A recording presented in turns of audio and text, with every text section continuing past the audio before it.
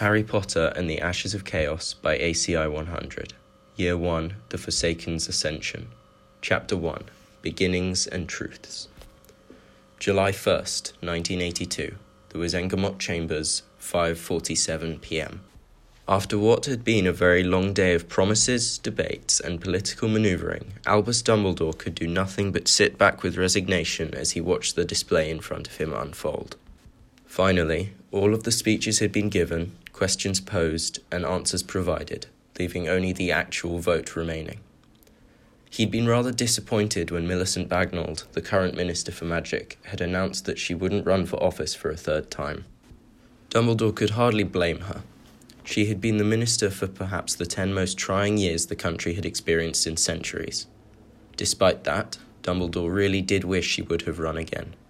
She hadn't been blessed with a sparkling reputation as a result of the war, but in actuality there had been nothing she could have done once everything had kicked off. It was true that Albus resented her initial reluctance in acknowledging Voldemort as a true threat, but, to the woman's credit, once she acted, she had done as well as anyone could have hoped for. Now, Wizarding Britain stood at a crossroads, as the battle for minister had been whittled down to 2 candidates. One was a fairly young man by the name of Daniel Shafiq.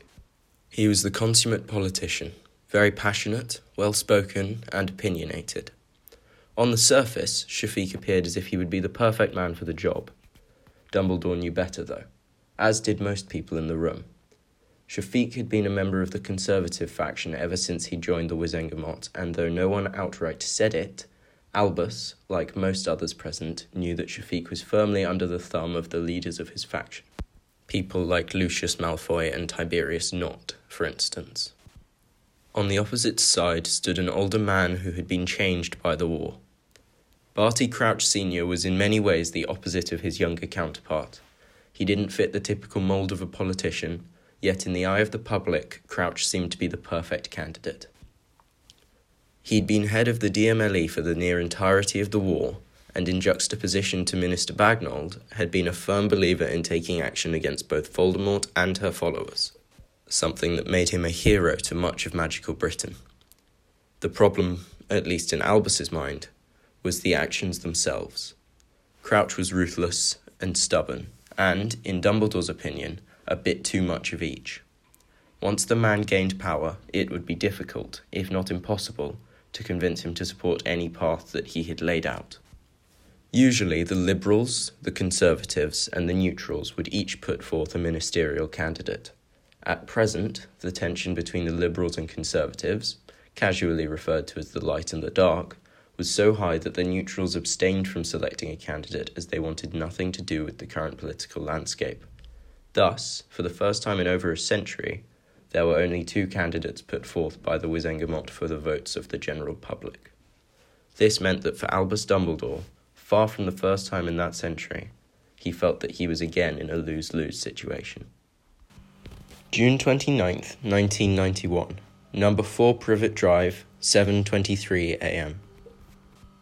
It was with a great deal of stiffness that Harry exited his cupboard, trying not to make a face as he stepped into the light for the first time in...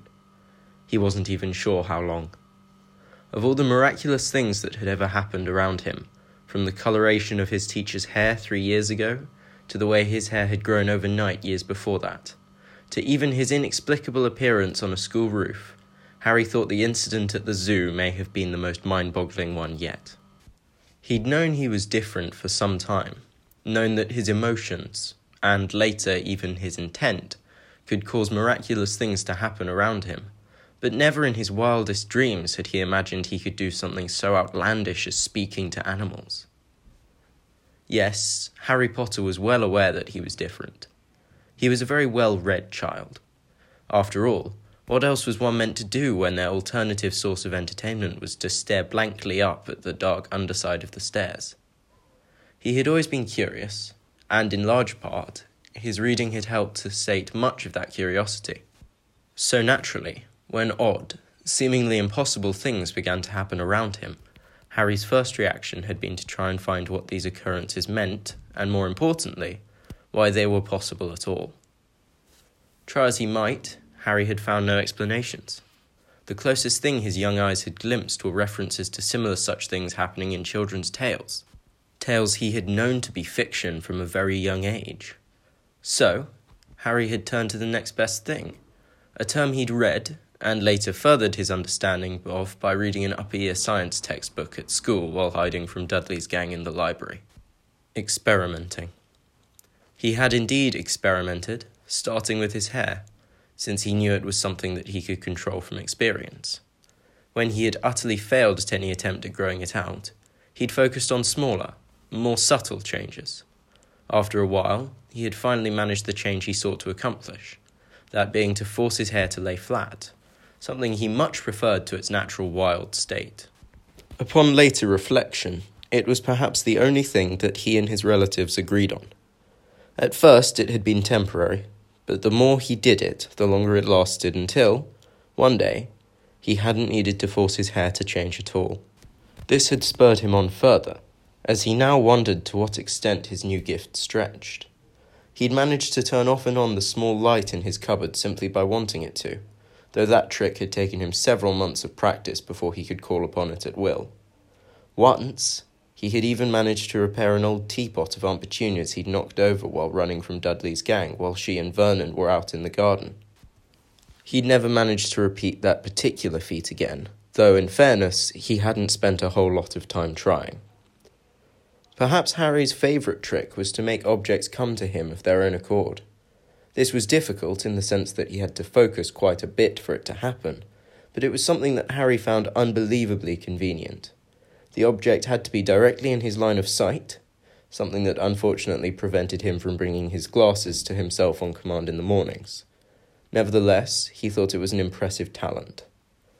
In terms of utility, the only ability that he thought greater than summoning objects to him at will was the ability to know what those around him were thinking from a simple glance.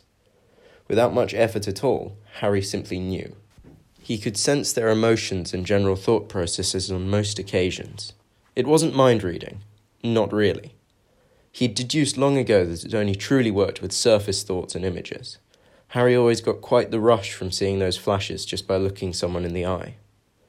Even compared to those incredible things, Harry thought speaking with animals was his most impressive feat. Even though, as with many of his previous achievements, he hadn't fully realised what he was doing, it still topped the list. As he walked towards the kitchen, his reminiscing was halted by the pain that ran down his neck, causing him to wince slightly.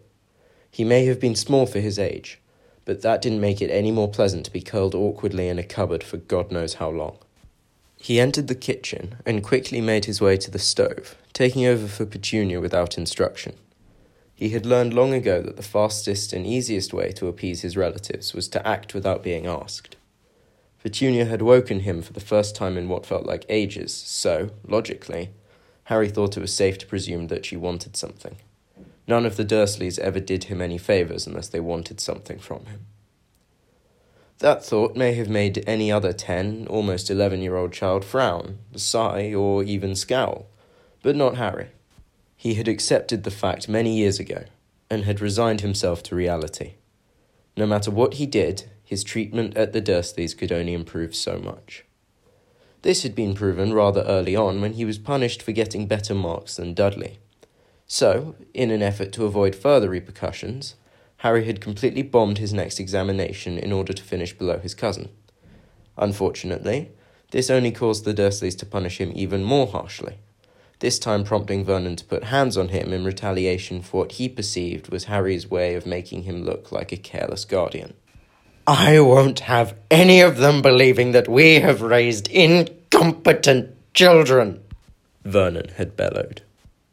Harry, even then, had been rather tempted to ask him why, if he was so worried about the impression that was being put out about them, he had yet to punish Dudley. Even at such a young age, he'd realised that would have been akin to suicide. So, Harry had given up on getting low marks there and then, choosing instead to do the best he could, putting his near-eidetic memory to the test. It was, in many ways, the one way he had truly been able to defy the Dursleys. After a while, they had stopped punishing him for scoring higher than Dudley, seeming to accept the fact that Harry was an arrogant child who wanted only to flaunt any shred of competence he possessed. It turned out that Harry had a rather large amount of competence, if his marks said anything on the matter. Vernon and Petunia had been offered the choice to put Harry into the year above several times, but they resolutely refused each and every time. He knew he was competent. He knew that he was far more competent than most, if not any child his age he had ever met. He didn't think he was overly arrogant, though. He certainly believed himself more than capable, better than most intellectually. He certainly knew he had his other strengths, such as his knack for charming his teachers into not writing home about his mysterious exploits. He'd always been good at that, though, unfortunately, the ability had never extended onto his own relatives. Despite that, Harry knew his limitations and had no delusions about them. Another field he was certainly competent in was that of cooking, something his relatives had ensured at an early age. At first, he had been appalled by the injustice of such a thing. Why should a 7-year-old boy have to cook for his adult guardians? Now, he didn't really mind. The time he spent cooking allowed him to be alone with his thoughts somewhere other than his cupboard, something that was a rarity which he cherished more than he would ever admit. Today was no different. The time he'd spent cooking up a breakfast of bacon, eggs, and toast felt like no time at all for Harry.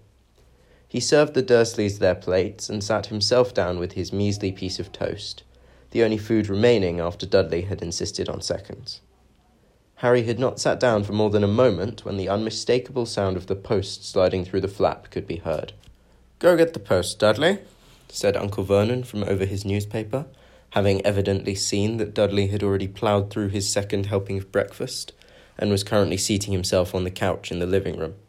"Make him get it," Dudley retorted, gesturing vaguely in Harry's general direction as he reached for the remote on the couch which controlled Dudley's favourite thing in the whole world, the television. "Get the post, boy!" Vernon didn't give Harry a chance to refuse like he had done for Dudley. Harry stood, easily resisting the urge to sigh as he plastered a blank, artificial smile onto his face and made his way towards the door. At first glance, there appeared to be nothing of interest in the pile of mail. A postcard from Vernon's sister Marge, a magazine, and a bill. Upon second glance, Harry froze, his jaw falling open in slack-jawed disbelief as he noticed the yellow envelope with vivid green handwriting that was clearly adorned with his name. Mr. H. J. Potter, The Cupboard Under the Stairs, Number 4 Privet Drive, Little Whinging, Surrey. "Hurry up!" his uncle bellowed from the living room, snapping Harry from his reverie as he reflexively flinched before quickly blanking his face, something else he had become rather adept at in the last few years. Making up his mind, Harry slipped the piece of parchment into his pocket, his natural curiosity overriding his sense of self-preservation. He knew that his uncle would never allow him the letter, and Harry could not have found himself more intrigued as to who on earth could possibly be writing to him, or why they might want to. He had never been important. Smart and talented, yes, but unimportant. He was simply Harry, the small, quiet boy who kept to himself as his relatives did everything in their power to keep him in their shadow. Little did small, unimposing Harry Potter know that the letter which he held in his hands would change his life forever, even if he wouldn't get to read it for several hours due to the extensive list of chores that awaited him upon his arrival in the sitting room. That night, in the cupboard under the stairs. Dear Mr. Potter, we are pleased to inform you that you have been accepted at Hogwarts School of Witchcraft and Wizardry. Please find enclosed a list of all necessary books and equipment. Term begins on 1st of September. We await your owl by no later than the 31st of July. Yours sincerely, Minerva McGonagall, Deputy Headmistress. Harry reread the contents of the letter for the 7th time, still hardly daring to believe what lay in front of him. There was one thought coursing through his mind over and over, seeming to be the sole component of a repetitive loop that may well never end. It was magic. That's how he had done it all. Any other child would likely have scoffed, or perhaps even laughed at the ridiculousness of such a letter, but not Harry. He had searched for years, tried everything he could to find how he could do the impossible things he could do, and come to no logical conclusion. That only meant that the conclusion, whatever it may be, must have its roots in something illogical. This letter, perhaps more so than anything Harry had ever encountered, fit the definition of illogical quite precisely. He took a deep, calming breath as a rare, true smile spread across his face at the idea of magic and its possibilities. Perhaps even more exciting to him was the idea of a boarding school. No Dursleys for 10 months. He wasn't going to delude himself into thinking he would acquire friends. He was hardly opposed to the idea, but years of experience told Harry that such a thing was rather unlikely. Nobody ever took him seriously. No one ever became friends with him. Yes, but there isn't going to be your horrid oaf of a cousin to scare them all away at Hogwarts, is there? This thought did give him pause, but he pushed it away ruthlessly. He would not go looking for friends. That always ended in disaster. If, by some lucky coincidence, he managed to acquire some, all the better. But he refused to allow his hopes to rise too high. Nothing ever went well when he allowed his hopes to rise too high. Well, he supposed that perhaps that couldn't be said about his first year of life.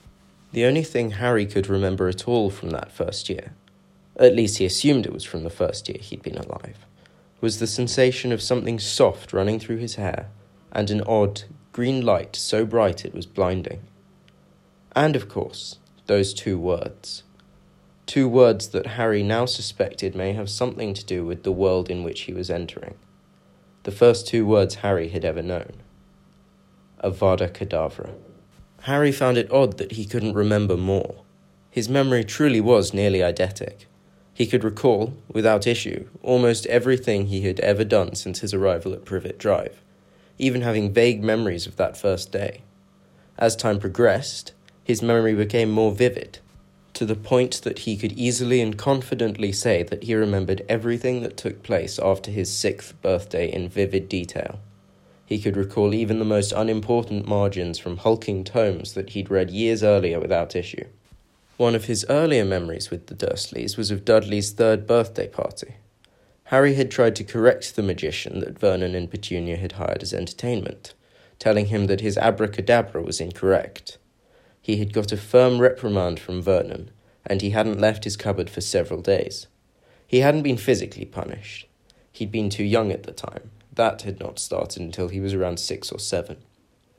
Harry smiled bitterly at the memory, not lost in the irony that now, he very well may have been correct in his criticism. He didn't reflect on it for long. He tried to think as little about the Dursleys as possible, even while under their roof. Instead, he waited several hours until he thought it safe to sneak out of his cupboard, and found himself a piece of paper and a pen. He had become quite adept at sneaking around in his life out of pure necessity. Before he knew it, he was back in the safety of his cupboard, pen and paper in hand, and only then did he begin to write. Dear Deputy Headmistress McGonagall, thank you very much for your letter. I would love to accept your invitation, but there are a few things that may stop me from doing so. Firstly, I didn't know that witches or wizards existed until I read this letter, so I have no idea what to do now. Secondly, without getting into more detail than I'd like, my guardians definitely wouldn't support me going off to a boarding school of any kind. If you have solutions to any or all of these things, please write back as soon as possible. I hope very much to see you on September the 1st. Yours sincerely, Harry Potter. It took him 2 drafts, but Harry was fairly happy with how his final product had come out. It pointed out all of his issues without sugarcoating any of it, but at the same time it didn't give away facts he very much would like to keep to himself. He did, however, come to a startling realization upon the completion of his letter. He had no idea how to send it. He had no idea what "we await your owl" meant, and for some reason he doubted very much that the post office would deliver a message to a school of magic. Sighing, he rolled over on his cot, resigning himself to the fact that he would just have to come up with something tomorrow. July 2nd, 1991. Number 4 Privet Drive, 8:01 a.m. Harry set the final plate of food down in front of his aunt, slumping himself down into the final chair at the table. He would be expected to clear the table and wash the dishes once the Dursleys had completed their meal. There had been nothing left today, which meant that Harry would have to wait until lunch, where his aunt would likely provide him with a piece of bread, or an apple, or something similar to tide him over until dinner. At that point, he would be expected to make enough food for the family, plus a meagre amount for himself. He was a bit nervous as his intense green eyes surveyed the four of them. Breakfast was almost substandard today, as it had been the day previous. He couldn't help it. His mind was in other, far more interesting places. He had managed to send the letter off to wherever it was going the previous morning when, to his bemusement, an owl was waiting for him out on the front lawn. The creature quickly took Harry's letter in its beak and flew off, prompting the boy in question to blink and shake his head, wondering what exactly he was getting himself into with this new world of magic and mystery. He had comforted himself rather easily, justifying that whatever he was going into, it could not be worse than where he had come from. He was quite apprehensive about the reply. He doubted very much that he had been tricked. He had a sort of sixth sense for lies, and he didn't think this was one. On top of that, it was, as crazy as it sounded to Harry, the best explanation he had been given thus far as to how he could do any of what he had done in his life. In spite of that, he was still nervous. What if the owl just flew through the window with a reply letter? He would never get the letter off his relatives, and they would know exactly what he'd done. He had only been taken to the hospital once when one of Vernon's reprimands had gone too far, but this time Harry suspected he would be staying several nights if the Dursleys found out what had transpired over the past few days. Just then, Harry was snapped out of his reverie when the thunderous sound of a very loud knock on the front door caught his attention.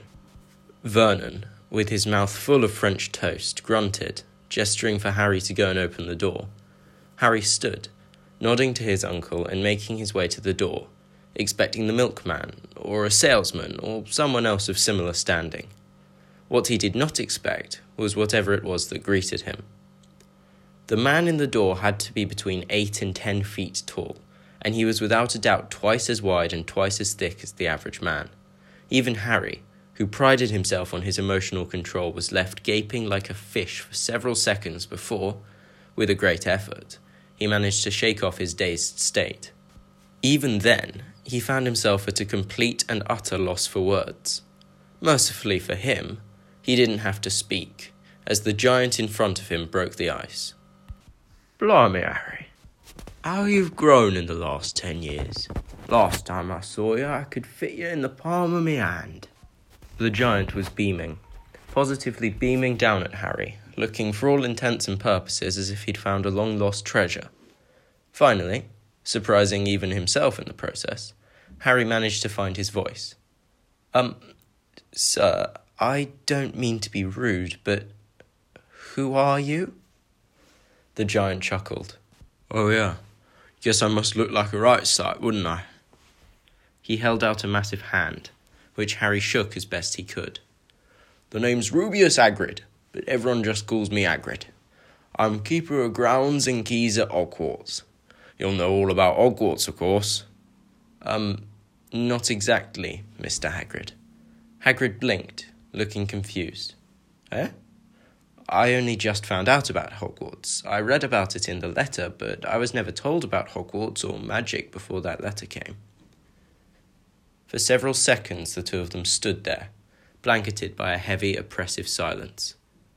Internally, Harry thought this silence likely would have stretched on until the end of time had they not been interrupted, to his horror, by the booming voice of his uncle. Boy, who is that at the door? Don't be holding them up. Upon hearing the voice and the manner with which it addressed Harry, the man, Hagrid, growled almost animalistically as he pushed past Harry without warning, slowly and deliberately stomping his way inside. Sir, Hagrid! Harry's heart leapt into his throat as he tried pointlessly to discourage Hagrid's next course of action. I'm not sure that this is the best idea. His cries fell on deaf ears. With dread in his heart, Harry slowly and cautiously followed Hagrid into the sitting room. Good morning, said his uncle as he finally looked up from his magazine. How can we... But suddenly, his voice died in his throat as his mouth fell open in shock at the sheer magnitude of the man who stood in front of him.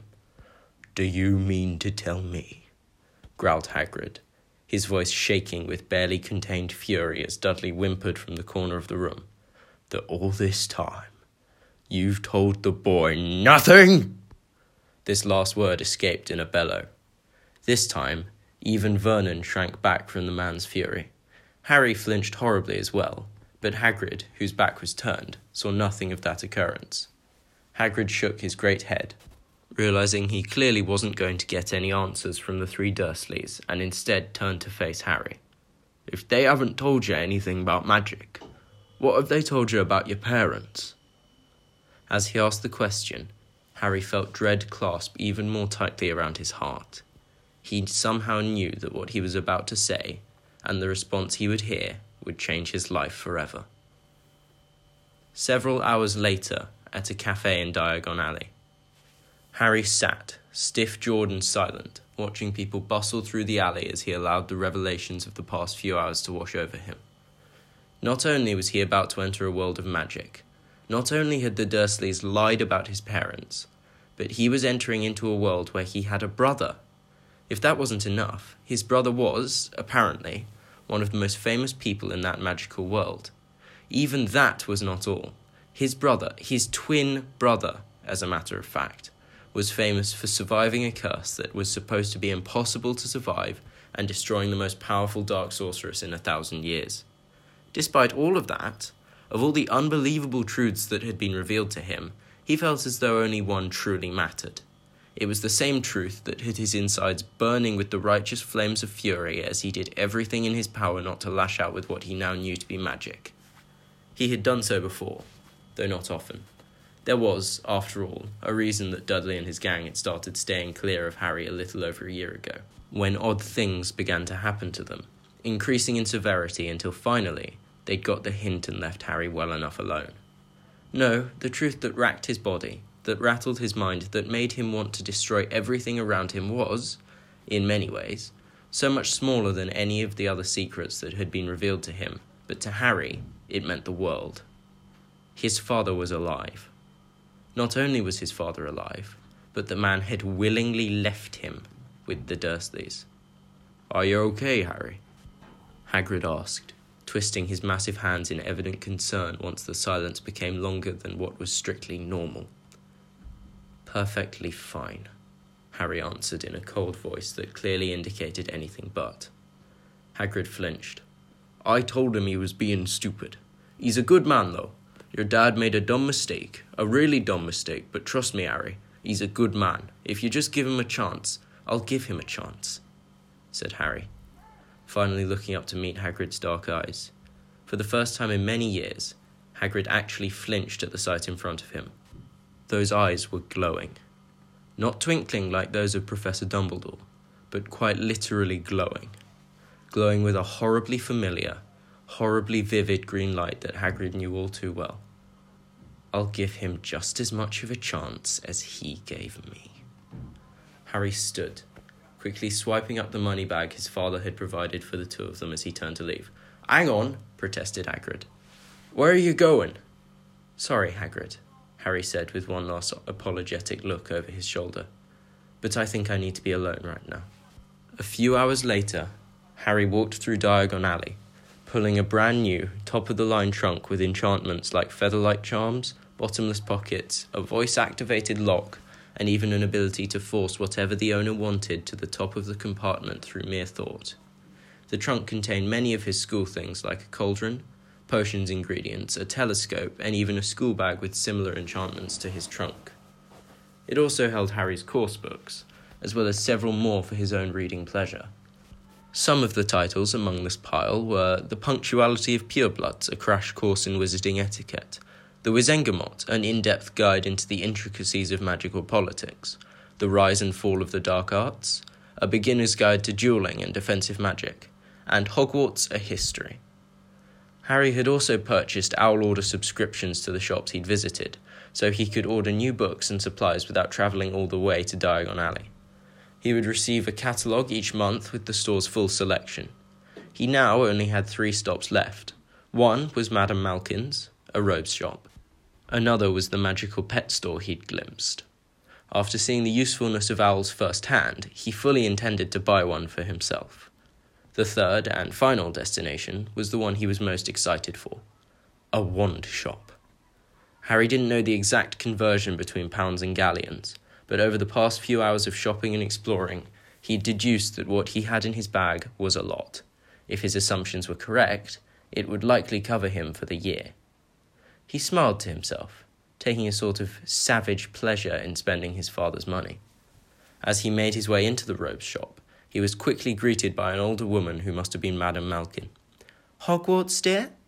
Harry nodded and smiled a smile he'd perfected years earlier. She smiled back at him. "Follow me to the back, please. There is another young boy being taken care of as we speak." Harry followed her, stepping up onto a stool beside a tall, thin boy with slick blonde hair and dark grey eyes. "Hello," said the boy. "Hogwarts too?" "Yes." "First year as well?" Harry nodded. "My father's next door buying my books, and mother's up the street looking at wands." The boy had a bored, drawling voice. "Then I'm going to drag them off to look at racing brooms. I don't see why first years can't have their own. I think I'll bully father into getting me one and smuggle it in somehow." Harry was strongly reminded of Dudley, something that did not leave a positive taste in his mouth, but he said nothing. If his cousin had taught him anything, it was not to rise to the challenge. "Have you got your own broom?" as the boy went on. "No." "Play Quidditch at all?" "No." Harry didn't even know what Quidditch was. Well, he was fairly certain that it must have been a game or sport of some kind, but beyond that he was clueless. "I do. Father says it's a crime if I'm not picked to play for my house, and I must say I agree. Know what house you'll be in yet?" "Not really." He did know what the four houses were. Hagrid had mentioned his parents were in Gryffindor, and Harry had pressed him rather hard for details on all four houses. His opinion seemed a bit biased to Harry, but he'd managed to ascertain what he thought was likely most of the picture. Harry had not yet considered which fit him best. He'd been dealing with what he considered to be more than enough for one day. Maybe Ravenclaw. Academics had always been a strong suit of his. "Well, no one really knows till they get there, do they? I know I'll be in Slytherin, though. All our family has been. Imagine being in Hufflepuff. I think I'd leave, wouldn't you?" Harry mused. He didn't really mind loyalty. He thought, as a matter of fact, people with such a quality could have greatly improved his life up to this point. "Say, what's your blood status?" the boy asked him, catching Harry a bit off guard. He had no idea what that meant, but he was unknowingly rescued by Madame Malkin. "That's you done, dear," she pronounced. With an internal sigh of relief, Harry stepped down off of the stool. "It was nice meeting you," he lied to the other boy, his charming smile well and fully in place. "I'll see you at Hogwarts." He handed Madame Malkin a note from his father that had also been pressed into his money bag, one dictating that Harry wanted a full wardrobe. The man had thankfully left the specifications blank. The woman smiled, likely due to the large sum of money such an order would bring both her and her business. When he exited the robes shop, Harry set his sights on one thing and one thing only, a wand shop. It turned out that it was harder to find than Harry would have thought. As he searched, he also looked for anywhere that appeared to have the ability to fix his eyesight. In a world of magic, he thought such a thing seemed perfectly reasonable and realistic. Thus far, he hadn't found either of his desired treasures, but as he walked, he paused, noticing a rather dark alley that appeared to lead to an entirely different sector. Harry could make out the outlines of more buildings down that way, and, to his delight, at the moment it seemed far less busy than Diagon Alley. He saw no reason not to investigate. As he walked further and further into this new sector of the alley, Harry began to realise just how sketchy a place he was clearly entering into. Many of the passers-by were eyeing him a bit too hungrily for his tastes, and Harry, emulating the aura he tried to project around Dudley and his gang, did everything he could to give off the impression that he was not to be trifled with. After a time, he came to what appeared to be a specialised apothecary. When he entered, the place seemed empty. That was, until a moment later, a soft hiss of a voice spoke from the shadows of the room. "Good afternoon." Harry likely would have jumped, but he had been well conditioned to both jump scares and restraining physical reactions. So in return, He merely inclined his head to the figure who now stepped from the shadows. The man was tall and paper-thin, with skin as white as milk and eyes as black as tunnels. Harry had no idea if the magical world contained vampires, but if it did, he suspected very much that he was staring at one. Subconsciously, he reinforced whatever aura he seemed to be able to raise around him as he answered the figure in the calmest, most casual voice he could muster. "Good afternoon." The man, or vampire, or whatever he was, chuckled. "Such courage from one so young. What can I do for you today?" "I was wondering if there was any way you could cure my eyesight. If not, I was wondering if you could point me somewhere that could." The man stared at Harry with those dark, dead-looking eyes for several moments before slowly, ever so slowly, a wicked smile spread across his milk-white lips as he nodded. "I can do that, yes, but it will be costly." His smile grew. "It will be expensive, but I am speaking of more than galleons." Harry's eyes narrowed as his heart sped up a few beats. "What else would it cost me?" he asked. "Blood." By this point, Harry was quite confident that he was indeed in the presence of a real-life vampire. "Not for me," it specified, as if realizing exactly where Harry's mind had gone. "It is a necessary component of the method I will use to heal your eyes." "How much blood?" The creature grinned wickedly again. "Quite a lot, I suspect," it answered casually. "You may also be interested in purchasing some blood-replenishing potions to ensure that you will not be too weakened at the conclusion of the process." "So I'll be weaker than normal, then?" "Certainly." "How do I know this isn't a trap?" asked Harry. The vampire chuckled. "I wouldn't strike you down, child. At least not without a very good reason for doing so." "Why not?" Harry questioned, far from willing to take this creature at its word. Its eyes locked upon his, and Harry had the odd feeling of being X-rayed. "Because it will be far more interesting to see what you make of yourself, Harry Potter." Harry's eyes widened. How the hell did this thing know his name? Harry didn't sense that the creature was lying, and in all of his life he had never failed to pick up on a lie. "Well then," he acquiesced with some reluctance, "I guess we should get started." The process took several hours, and Harry, trying as he might, really couldn't keep up with what was going on in front of him. The creature drew odd, complex patterns on the floor with some kind of dust, though Harry would later learn that, whatever it was, had been nothing more than a placeholder. This had been the time-consuming part of the procedure, taking up multiple hours on its own. By the time the creature straightened up from its work, it was dark outside. "And now," it said with some interest, "now the blood enters the arena." Slowly and deliberately, he took a long, thin knife from out of his robes and began to march towards Harry. "If I need to be cut," Harry said quickly, trying his best to keep his voice level, "I want to do it myself." The vampire paused, eyeing him up and down for several minutes before chuckling.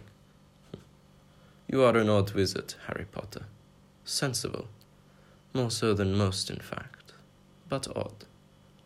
The vampire handed Harry the knife, handle first, and after taking a deep, calming breath, Harry cut open his palm.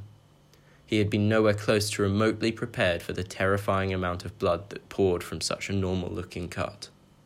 "It is necessary," the vampire assured as he took Harry by the wrist and dragged him around the room, directing him to spatter blood all over the symbols he had drawn out on the floor. His hand was unnaturally cold. "Your blood is a powerful medium." After several minutes, Harry was pale and shaky. He felt as if he would faint at any moment, but just then, the vampire directed him into the middle of the circle and stepped into the shadows before he returned with a long, silvery clump of hair that seemed to glow in the moonlight that now filtered through the window. The glow was almost unnatural. It seemed too bright to be anything but artificial. It appeared almost more like a bright glare than a glow, though Harry supposed that could have been at least in part due to the relative darkness surrounding them. The creature put the hair in front of Harry and stepped back, well clear of the odd symbols, and began to speak in a language that Harry didn't understand.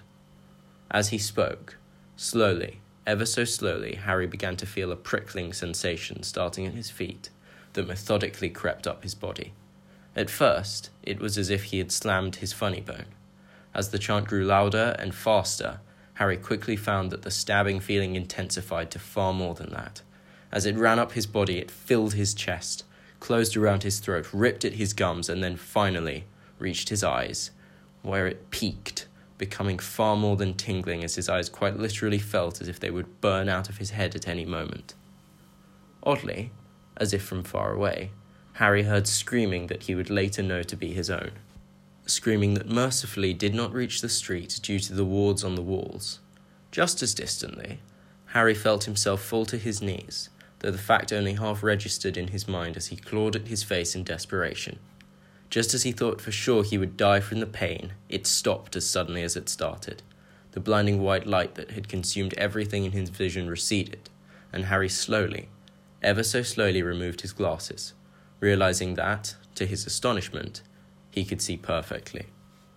Congratulations. Once more, the vampire's soft hiss of a voice no longer sounded distorted and distant. You can see just as the world around you truly is. Harry tried to stand, but swiftly found that he couldn't. He was too shaky, too weak. Several vials were forced into his hands, and only after drinking all of them on the command of the vampire could Harry finally stand. He could see, from the reflection on the glass, that he was an absolute mess, but he didn't look nearly as pale as he did upon the completion of what he could only call a ritual. Through that door, indicated the vampire, will be a place for you to clean yourself up and change if that trunk has any clothes in it. Harry sighed with relief. He was not enthusiastic about walking out into a street like this one looking so vulnerable. It took him about 10 minutes to clean himself up and change, but when he did, he promptly exited back into the main shop and faced the vampire, who appraised him one final time. That will be 100 galleons, Harry Potter. Harry would have winced at the price had he not had more than enough, and had it not been his father's money he was paying with. He paid without complaint, took hold of his trunk, and made for the door as quickly as he could. The vampire made no attempt to stop him, though Harry could practically feel his unnaturally dark eyes fixated on his back as he made to leave the shop and re-enter the hazardous streets of Knockturn Alley. Just as he was about to step through the door, the creature's hiss of a voice called to him for a final time. If you are asked how your eyesight was fixed, I encourage you to lie. The creature's lips tightened. What your ministry foolishly deems as the dark arts are not viewed in such a positive light by your kind. With that parting statement, the vampire disappeared back into the shadows as Harry bemusedly stepped back into the alley. Harry, marvelling at the ease of his vision without glasses, scanned the street up and down, looking for the way from which he had come in order to find the wand shop that Hagrid had spoken of back on the other side. In searching, his eyes fell upon a small building with the words Hephaestus's Custom Wands imprinted upon its sign. Harry had always been fascinated by Greek mythology, so the name Hephaestus alone commanded his attention, as he thought it was a rather clever allusion. He crept his way towards the entrance of the shop, making sure he wasn't being stalked by God only knew what was in this alley. He felt miles better after downing those admittedly vile potions, but he still felt weaker than he would typically feel on a regular day. That was the exact moment when Harry realized he may well have used up his supply of regular days. When he reached the entrance of the shop, he tentatively pushed open the door and stepped inside. He quickly realized that he was not the only customer. There were 2 other people in the shop who seemed to be waiting for its owner. Unlike the vampire from his last venture, Harry was at least reasonably sure that the 2 of them were human. Both of them were women, or, to be more precise, one of them was a woman and one of them was a girl. They were very clearly a mother and daughter, as the shorter of them, who could not have been older than Harry, was a spitting image of the taller woman. It was probably safe to assume that in terms of her height, she would likely follow in her mother's footsteps. This fact ran even more true when Harry considered that she didn't look to be any older than him. In fact, he thought she might have even been younger, yet they were almost exactly the same height. Both women had platinum blonde hair and pale, perfect skin. When they turned to appraise Harry, he actually stiffened. Their eyes may have been the most magnetic things he'd ever looked at. They were a bluish silver, with specks of the latter colour standing out vividly in their irises. He met the young girl's gaze, momentarily entranced by those odd, mesmerising eyes. A split second later, he no longer saw the bluish silver of her irises. Instead, he saw a dark, abandoned street as he, Harry, stepped out of the shop and walked towards the one shop he now stood in. Idly, he realised he must not be the only one with the ability to look into the thoughts of others. Perhaps it was a generic, magical ability. At that thought, memories of his own exploits over the years floated to the surface. Memories of him peering into the eyes and surface thoughts of others. Harry did everything he could to push back, focusing on the bluish silver of her eyes, which he could still make out through a sort of haze. As he did so, the image changed, though this time it was not one that was familiar to him. He, or more likely she, was reading a book. There came a knock from the door behind her, and a woman that Harry recognised from moments earlier entered the room, clearly intent on speaking to her daughter. What she said, though, Harry never found out. Just as the memory started, he felt a sudden jolt pulse through his mind, as if it had run into a brick wall. Quickly, he looked away, causing the world around him to come back into focus as dazedly he shook his head. The other girl was still looking at him, though now her eyes shone with curiosity, whereas before they had merely reflected her indifference. "Do I even want to know?" asked a strong, deep voice from somewhere in the corner of the room. Privately, Harry wondered what was up with wizards and their obsession with hiding in the shadows. Out of the aforementioned shadows stepped a tall, broad-shouldered man with short, cropped grey hair and a long, bushy beard of the same colour. He was a rather bulky man and had well-calloused hands and dark brown eyes. The girl's mother, whose eyes had narrowed upon the completion of her daughter's interaction, merely shook her head, taking a rather firm grip on the girl's shoulder. "I don't think that will be necessary, Master Hephaestus, but I thank you for your concern." The girl didn't seem to care much as she continued to look at Harry. This time, nothing out of the ordinary transpired, but he could feel the raw intensity of her gaze and felt as if she were trying to look into his very soul. "Who are you?" the girl asked. Her voice was soft, yet cool. It gave away nothing as to her internal thoughts. Harry didn't so much as flinch. "Sorry, but this doesn't seem like the place to be giving out my name." The girl looked annoyed for a moment, but before she could speak, her mother beat her to the punch. "Charlotte, there's no need to accost the boy. Not everybody grows up with the luxury of being able to walk through this alley without fear." The girl, Charlotte, looked extremely miffed, probably because now Harry had her name and she didn't have his. "Should we get this out of the way, then?" asked the large man, whom Harry presumed was the wand-maker. "I don't have all night, and I have a feeling that your wand will be very complicated." He indicated Charlotte when he spoke, and she nodded. He turned to Harry. "Stay here while I get this one sorted out, will you?" Harry didn't quite know what the man meant by that, but nodded, doing as he was told as the man and the two ladies walked through a door leading off of the lobby. Once they had passed, though, Harry could hear nothing of their conversation, and ascertained that had likely been the exact purpose for them leaving in the first place.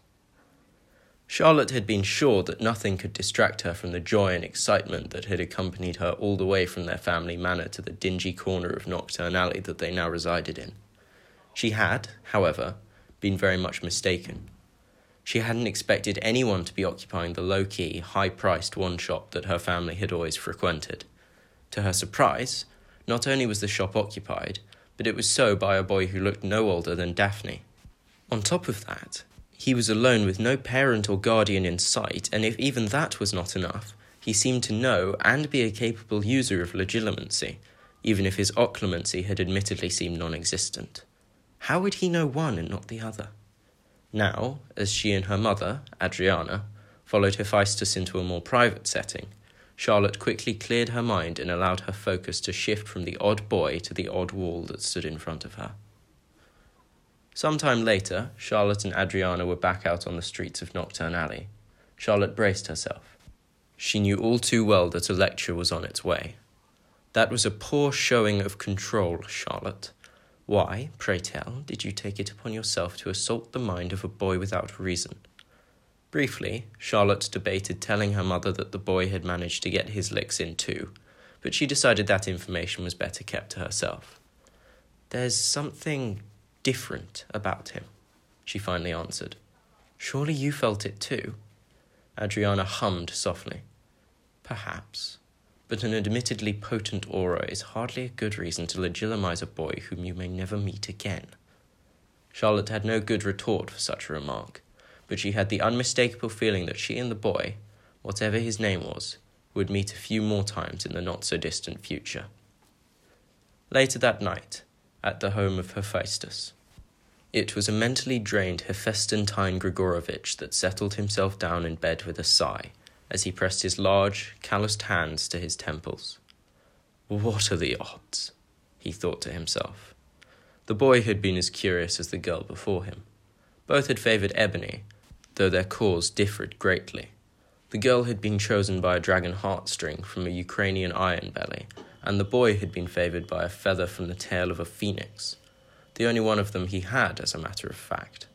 Beyond that, what made the phenomena so mystifying and worrying was that, if the rumour about that iron belly heartstring was to be believed, a heartstring he had salvaged from the remains of his grandfather's shop years earlier, both young children were now in possession of wands irrevocably linked to the two greatest dark sorcerers of the past century. On behalf of both myself and the author, we hope you've enjoyed this chapter of Harry Potter and the Ashes of Chaos. If you would like to read all of the chapters that have yet to be recorded, or to keep up with the story as it updates, you can follow and favourite the story on fanfiction.net. The same goes for if you're enjoying the story and just want to support the author. Thank you very much.